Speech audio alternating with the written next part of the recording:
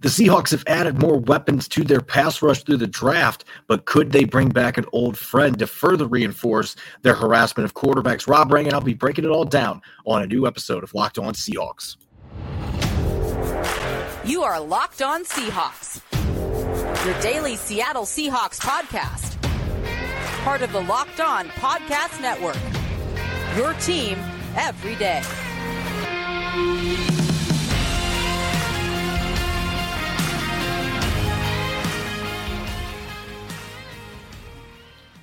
Greetings, 12. This is Corbin Smith, host of the Locked On Seahawks podcast. Glad to be joined, as always, by my co-host in crime, Rob Rang. And a special thanks to all the 12s out there, especially today with your patience. We apologize for the show starting a little later than scheduled. I'm actually seeing family in Indiana, and here in Northern Indiana, in terms of internet connections, some people are still with the Stone Age, so I had to do a little bit of relocating, but was able to find a good place to record, and so now we are in good shape. I also apologize if I sound nasally. In Indiana, my allergies bother me as well, so it's a double whammy. Poor connections, allergies. We've got it all taken care of, though, so we're looking forward to talking about the return of a potential pass rusher that started his career in Seattle. We're going to be answering your mailbag questions and continuing our pick-by-pick profiles with Mike Morris, where he fits into the Seahawks defensive line as a rookie. Jam-packed episode coming your way, so let's get to it. Now for your lead story here on our Tuesday edition of Locked On Seahawks. Back in 2019, one of the big moves the Seahawks made going into the offseason was dealing Frank Clark to the Kansas City Chiefs. They were able to get a first-round pick, a couple second-round picks. They were able to really stock the cabinet with draft capital, sending their top pass rusher to Kansas City. But really, Rob, ever since that trade, it has been an uphill climb for the Seahawks, trying to find a viable replacement, looking for that guy that can consistently get after the quarterback. They've struggled to have double-digit sack guys. In fact, I'm not sure when the last one they had was on their edge rushing group after Frank Clark. So it has been a struggle replacing him, and here we are now with the calendar about to shift to June. And, oh, by the way, Frank Clark is still a free agent, which has created some speculation at this point that maybe Frank Clark could find his way back to Seattle. And I do think it's an interesting discussion point because he's still a fairly young player that's had good productivity the last couple of years. He's won a couple Super Bowls in Kansas City. There may be some value potentially bringing him in now when you know the price is not going to be near as high as it would have been a couple months ago.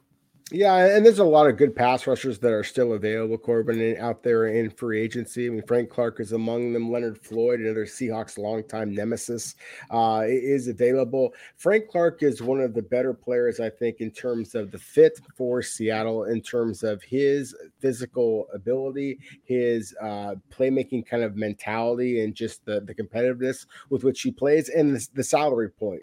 I do think that he, as you said, might be a little bit more willing to come in and play at a the veteran minimum kind of a possibility. At least that's something that I think that the Seahawks might be looking for if they are going to try to add to this pass rush. And Frank Clark's a really good football player. I mean, anybody who's able to watch or look up on YouTube and can see this here.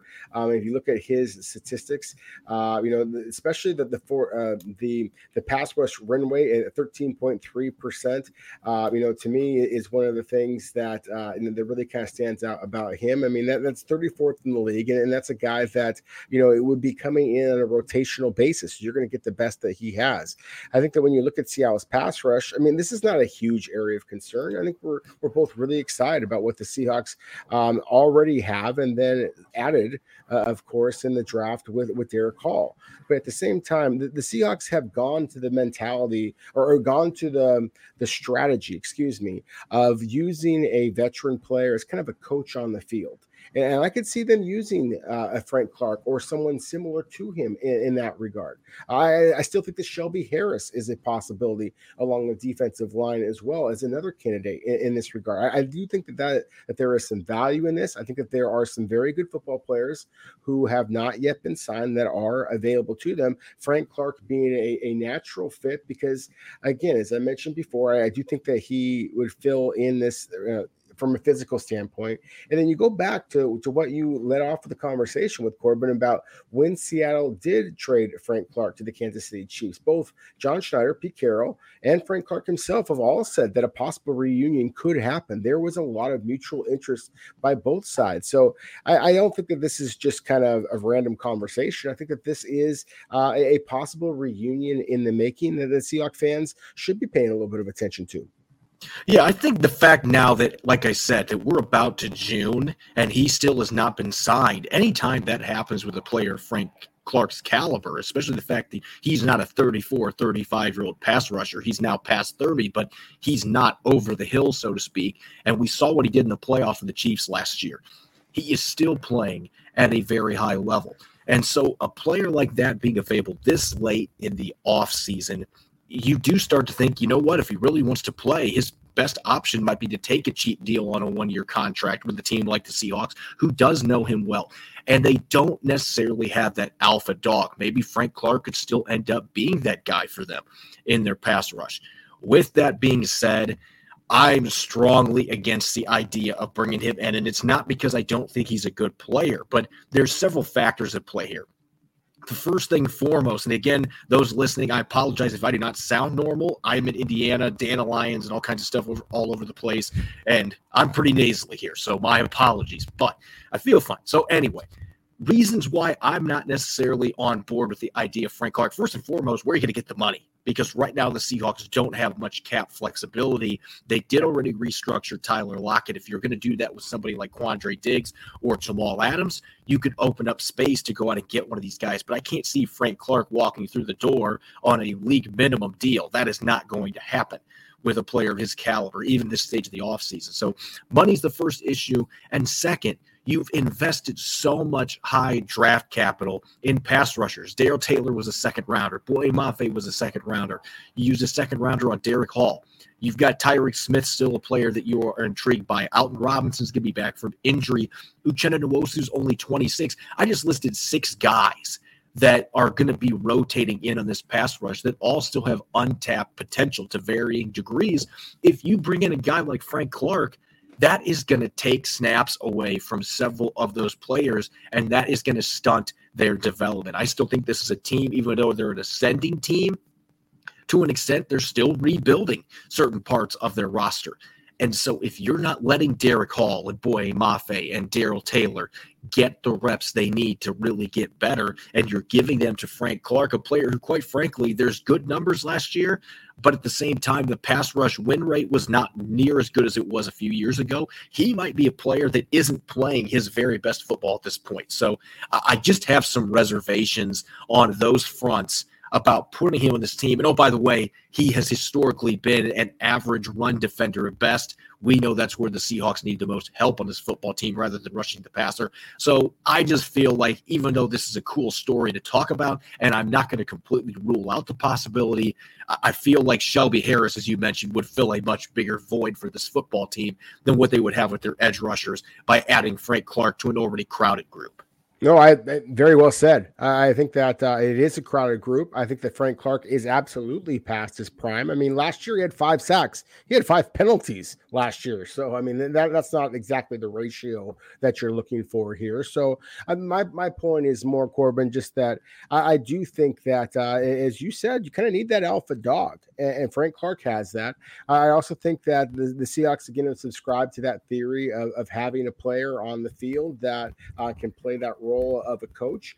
I think that he could push some buttons. I mean, Frank Clark is, kind of an igniter in a way. I mean, he just has that kind of a presence about him. He practices very hard. We've seen the Seattle kind of go this route before. Adrian Peterson being a great example of that. And I'll mention another name. If we're going to talk about kind of Seahawks of the past that are still available out there, Jadeveon Clowney would be another one who I think would kind of be a mix of the style of a Frank Clark and a Shelby Harris, who, again, I think would make an awful lot of sense along that defensive line. That's one of the points I'd like to make here is that I don't think that Seattle has an overriding need or concern at this point. My biggest thing would be to continue to have those relationships with the veterans who are available, just because there are going to be, of course, attrition during injuries and things like that during training camp, and there is some legitimate talent that's out there. I am as encouraged by Seattle's youth and talent as anybody, but at the same time, I also think there's got to be some veteran presence on this offense and defense to be able to make this into a true team rather than just a collection of individual youth and talent. We're at the stage of the offseason where anything can happen, and a lot of these veterans that are on the free agent market, they're not going to be fetching big dollars because most of the teams in the NFL don't have much salary cap space. The Seahawks are far from alone, so you shouldn't rule out the possibility that Frank Clark could come back, or somebody like Clowney or Shelby Harris, guys that have played in the Seahawks uniform. They could come back, but right now that's something that's in the periphery. We'll see if it actually happens before the start of the 2023 season. Coming up next, we're going to be taking a look at a player that maybe could learn from somebody like Jadeveon Clowney coming in as a fifth-round pick. Mike Morris, where does he fit in transitioning full-time as a defensive tackle in Seattle? What can they expect from him right away with the Seahawks defensive line? We're going to get to that coming up next here on our Tuesday edition of Locked On Seahawks. This episode is brought your way by Built Bar. If you're looking for a delicious snack but don't want all the sugar and calories, then you need the best tasting protein bar ever, the Built Bar. If you don't want to compromise taste but you're looking for something that's a healthier snack, Built Bars and Built Puffs are the perfect solution. 100% real chocolate, perfect flavors such as churro, peanut butter brownie, and cookies and cream. I'm not sure how they do it, but Built Bar continues to make candy bar tasting protein bars with amazing macros, only 130 calories, 4 grams of sugar, and a whopping 17 grams of protein. And now you don't have to wait to get a box. You can head over to your local Walmart or Sam's Club, and you can still get specialty flavors delivered to you at Built.com. Head over to Walmart today. Get a 4-bar box of cookies and cream, double chocolate or coconut puff. If you're close to Sam's Club, run in and grab a 13-bar box of their hit flavors, brownie batter puff and churro puff. You can thank me later. You're listening to the Tuesday edition of Locked On Seahawks. This is your host, Corbin Smith. Glad to be joined, as always, by my co-host in crime, Rob Rang. And a special thanks to all the 12s out there, as always, for making Locked On Seahawks your first listen 5 days a week. We greatly appreciate it. For our everydayers out there, we're going to take a look at what's happened in the last couple practices at OTAs on our Wednesday episode, so you're not going to want to miss it as we dive into what's going on at the VMAC in the offseason program. Let's get to our rookie roundup here. We've been going pick by pick to this point. We're through the first 4 rounds, and maybe one of the more intriguing picks that the Seahawks made on day 3 of this year's draft, Rob, was Mike Morris coming from Michigan, the first of 2 Michigan players that were selected in a 5-pick span. They got Olu Olutimi a few picks later, the center out of Michigan. And this guy, we've seen him on the field now, and he just looks like an NFL defensive tackle. 6'6", 295 pounds. He looks every bit 295 pounds out there on the field, and not much fat on him. He's lean, he's muscular, just an imposing build, but he hasn't played a lot of snaps inside. As Matt Berry said on our show, the personnel director for the Seahawks, he did play more there 2 years ago, but last year he primarily was off the edge, and so that has created some questions about what the fit looks like for him transitioning inside with the Seahawks. Is that going to be something that holds him back early, or is he going to be able to make that transition quickly and be able to play significant snaps for the Seahawks on day 1? It's a great question. I think it could be a combination of both, Corbin. I think that there is a scenario in which Mike Morris, as a 5th-round pick rookie, is able to carve out some significant playing time this season. I also think that the more likely scenario is that he is going to be asked to kind of just continue to bulk up and to fully transition inside that defensive tackle role. But let me kind of talk about the more exciting possibility, and that is if he really does show enough burst off the edge to be able to play that hybrid role that we saw Michael Bennett and others play for the Seahawks in the past. And I think that there's flashes on tape of him out of the 2-point stance, so rushing upfield as a stand-up pass rusher, and he shows a little bit of dip and some coordination with his hands to rip through, to spin off of contact. He's got some athletic ability to him. And then, as you mentioned, 6'6", 295 pounds. He's got those 33-inch arms. He almost looks a little bit like we talked about Jadeveon Clowney a little bit ago. And again, this is a man who's 30 pounds heavier than Clowney is, but still, just the very, very long arms, the broad shoulders. He just physically overwhelms opponents at times. And so I'm really intrigued by his upside as a true interior defensive lineman. Well, if you want to call it a true interior defensive lineman, or is that two-gap and defensive tackle? My point is being, having to be on the line of scrimmage, not being an edge guy. That's where, as you said, he played a significant amount of time. What was really Michigan's most impactful front seven defender a year ago, the defensive lineman of the year, I believe, in the Big Ten for Michigan a year ago. But that was the role that he played. But as you mentioned, Matt Berry talked about that he played inside before. I think that it's going to take some time for him to be able to do that against NFL competition. But I do think that he's got a great deal of upside. I think the real concern that I have, at least watching the film with this kid, playing off the edge, it was not as big of a deal, but we talked about him being 6'6". There's not a lot of interior defensive linemen that are that tall, and it does create natural leverage issues. And I think that is a bigger problem when you're playing the 3-tech position and when you're having to potentially deal with double teams. You have to be able to play with a little lower center of gravity to be able to take on those blocks. And so that's something that I think is going to be an adjustment for him after playing a lot of 2-point stand-up, playing off the edge.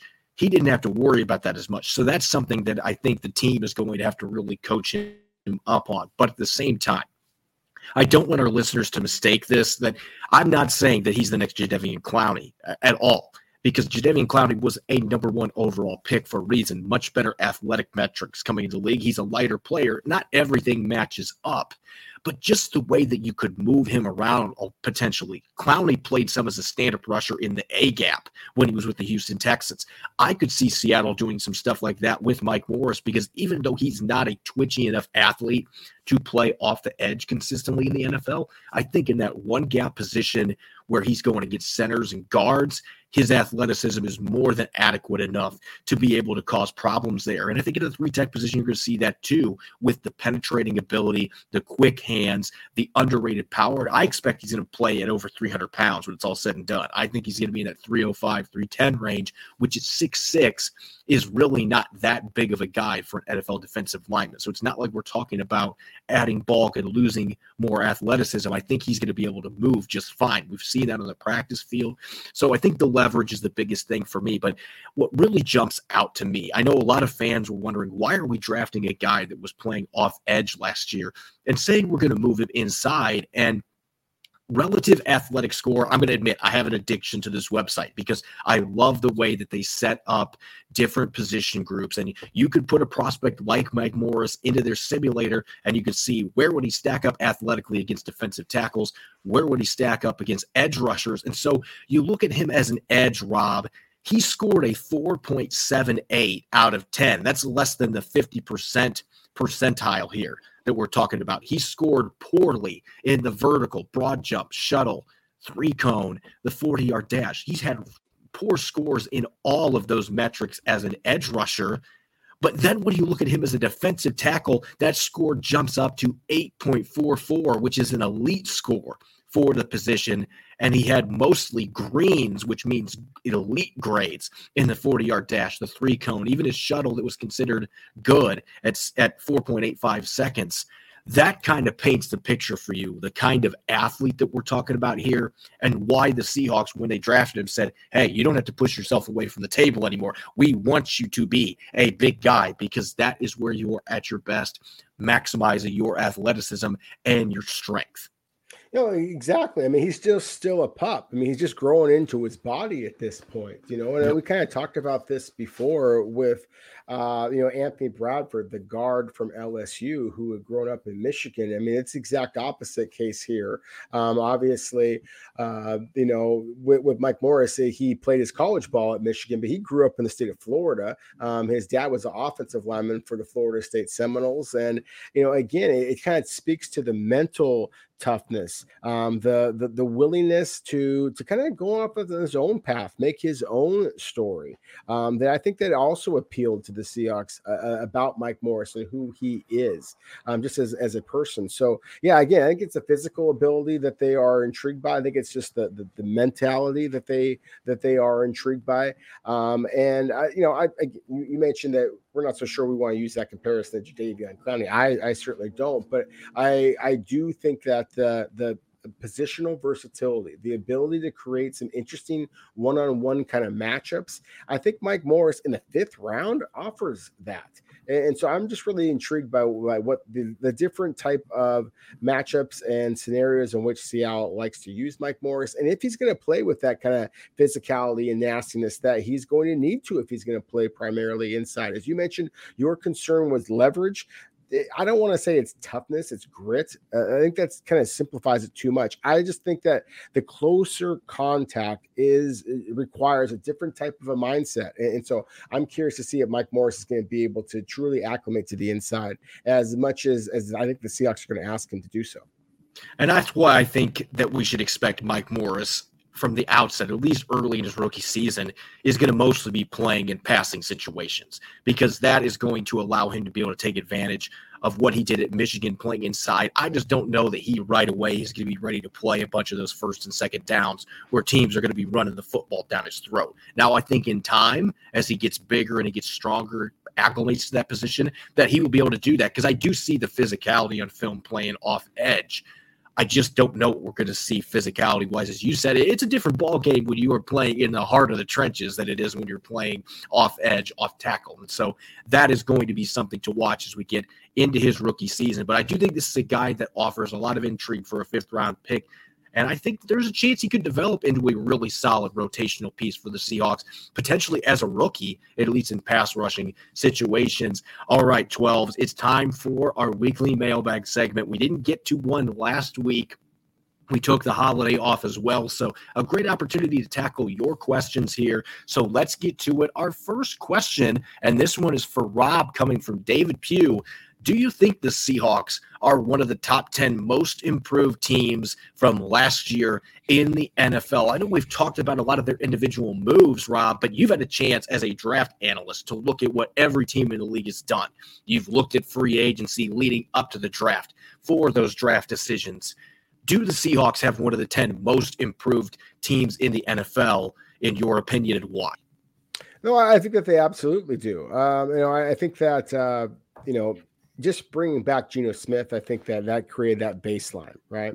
And then we know that the biggest area of concern is Seahawks fans and Seahawks followers know that the line of scrimmage was a huge area of concern. You brought in a starter at center in terms of free agency. You brought in the most accomplished center in the college draft. You got the best wide receiver in the draft, in the opinion of a lot of people, the best corner in the draft, in the opinion of a lot of people.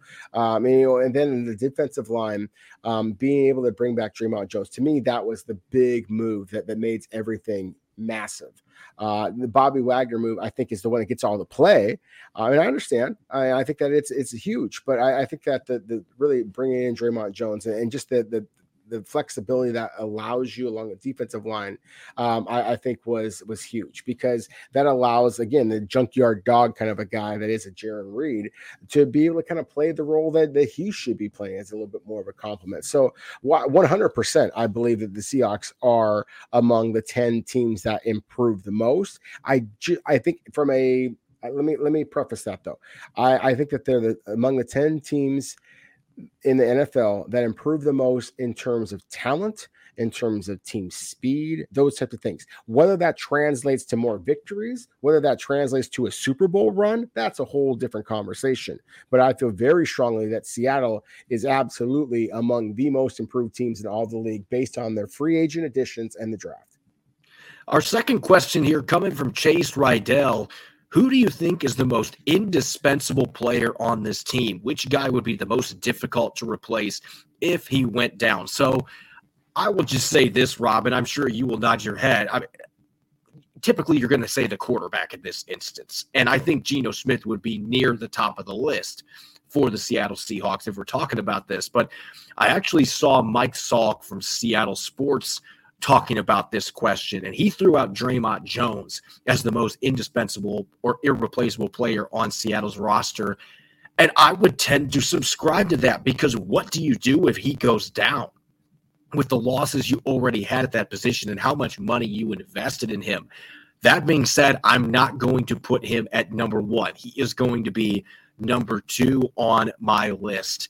I'm going to go, this is going to shock people in terms of going into this season, but I'm going to say it's Charles Cross at left tackle, because Stone Forsythe, maybe he can come in and give you some spot starts there, but we've seen what happens to the Seahawks throughout the Russell Wilson era when they were playing musical chairs at left tackle. It can completely self-destruct your offense. And so I would actually put Charles Cross first on there. Protecting the blind side is crucial, especially with a quarterback like Geno Smith. He can run the ball, but he likes to throw from the pocket. If you have a really bad situation at left tackle, that can completely erode everything you're trying to do on offense, from the run game, from pass protection. So I would go Charles Cross and then Draymond Jones second, just because the hits that they've had depth-wise and experience-wise at that position. But I just think left tackle, it's one of the most important positions. And no offense to Stone Forsythe or Jay Curhan or anybody else that would step in at that left tackle position, but there would be a big downgrade there if there was an injury, and that is a position you can't afford for that to happen. Our third question here, coming from Cody Smith: why did the Seahawks sign Julian Love instead of using that money for interior offensive line or defensive line? Their needs at corner and safety were way less than that in the trenches. This still seems to be a big question for the 12s out there, Rob. It was a big question for me as well. And I watched a little bit more tape on Julian Love. I kind of asked some questions when we were out there at the VMAC as well, and tried to just kind of get some sense of it. And I'll tell you what I believe. I believe the Seahawks viewed Ryan Neal as a box safety, as a guy that wasn't going to really have the wheels to kind of be able to play that true center field type.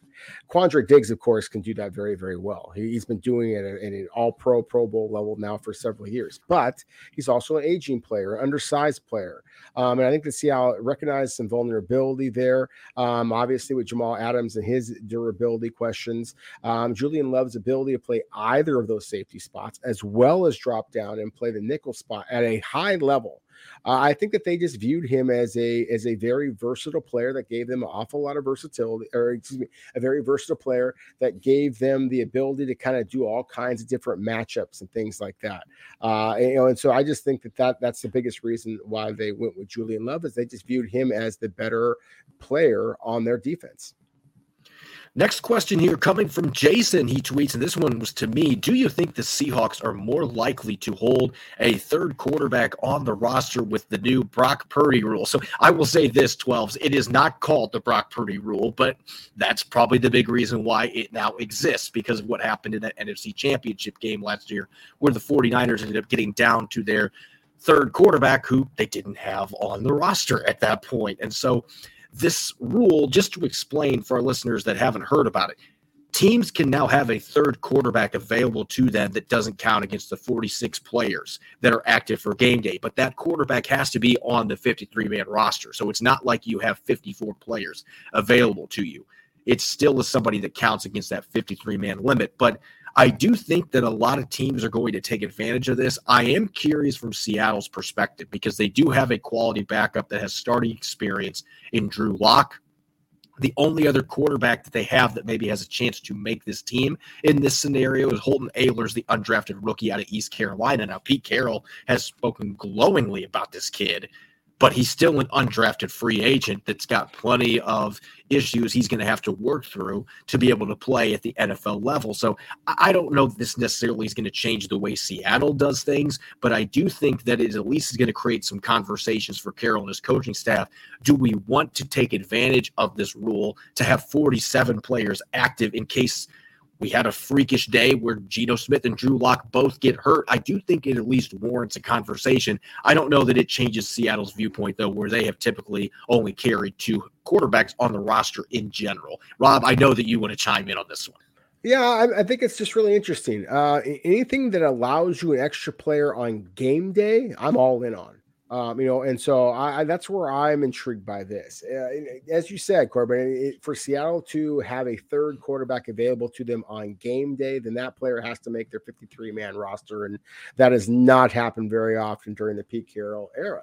So Holton Ahlers is going to or somebody else is going to have to be pretty damn impressive to justify Seattle making that using their roster spot in that way. But again, I think that the allowing you a little bit more positional versatility on game day, a little bit more just extending your roster on game day is interesting. And so I'm just going to be fascinated to see how NFL teams are going to do this. Again, we talked about this a little bit prior to the draft, and I was kind of, championing this idea of going with like a running quarterback, like Anthony Richardson, for example. I would not be surprised at all, Corbin, if you don't see some teams that are going to use that third quarterback option to try to get themselves a running quarterback option. You might see a little bit more teams, really trying to diversify their offense. Again, exactly the way the Philadelphia Eagles did a year ago with Jalen Hurts and these rugby scrum kind of things. So I don't know that the Seahawks are going to do that, but Holton Ahlers is an athlete. And so perhaps we could be seeing the NFL, making a pretty significant move here with something that I think kind of slipped under the rug for a lot of people.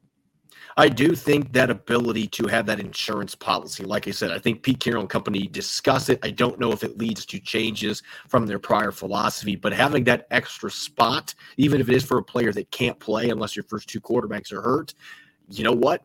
You don't know when that situation is going to happen to you. So I could see the Seahawks potentially being a team that at least takes a deep look. Is that something that's worth it to us to take advantage of? Robin Solari, are you guys going to be at open training camps? We need better coverage of how these guys are doing in practices. It seems like most of the underreported topics are made by media. So I would just say this, Robin, for one thing, I'm not going to dive too much into this, and Rob is probably just going to nod his head on this, but we have limitations on what we are allowed to report during OTAs as well as training camp. It's a lot more at training camp. Now, when it's an open training camp practice, we have a lot more flexibility because there are fans there that are able to see things. But when they're open only to media, we have strict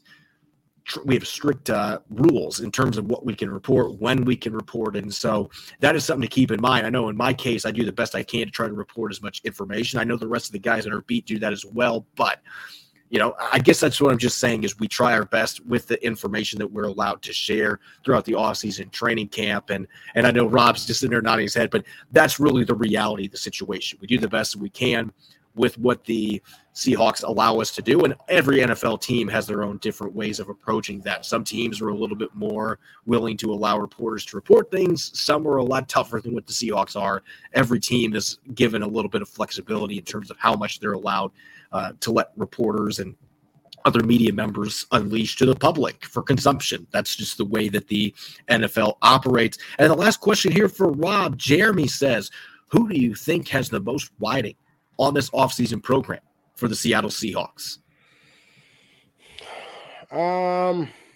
I think it's got to be Jamal Adams. I mean, I think that from a financial standpoint, certainly. I think from just his potential impact on the Seahawks defense and therefore their season, I think it's got to be Jamal Adams. I mean, obviously, I want to start the conversation with the quarterback, and I think it's critical that Geno Smith proves that last year was no fluke.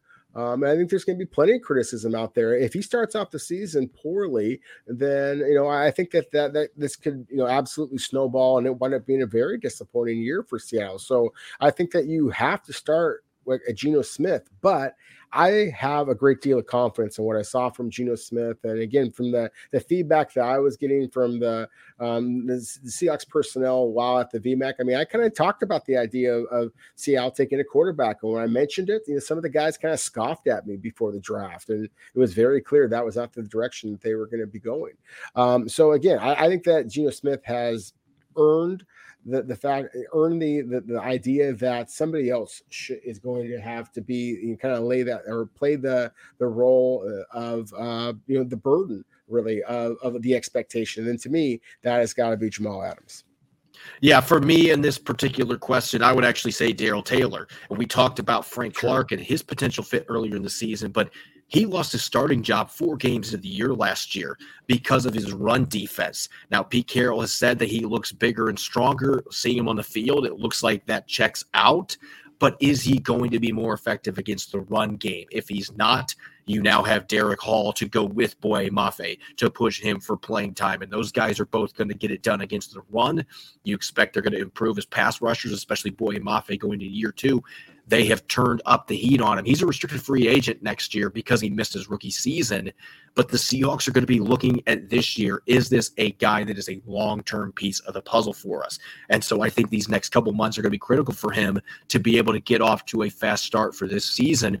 And hopefully he can get a starting job and he can hold on to it. He can make improvements against the run, because if he can do that, I think the Seahawks will be willing to pay him. If not, they're going to be looking at Boye Mafe. They're going to look at Derek Hall and say, hey, we've made other investments. These guys are under contract for the next couple of years. We're going to choose to go this direction. So I actually think Darrell Taylor has a lot riding on this offseason program and really this 2023 season in general. As always, you can follow me on Twitter at Corbin Smith NFL. You can follow Rob at Rob Rang.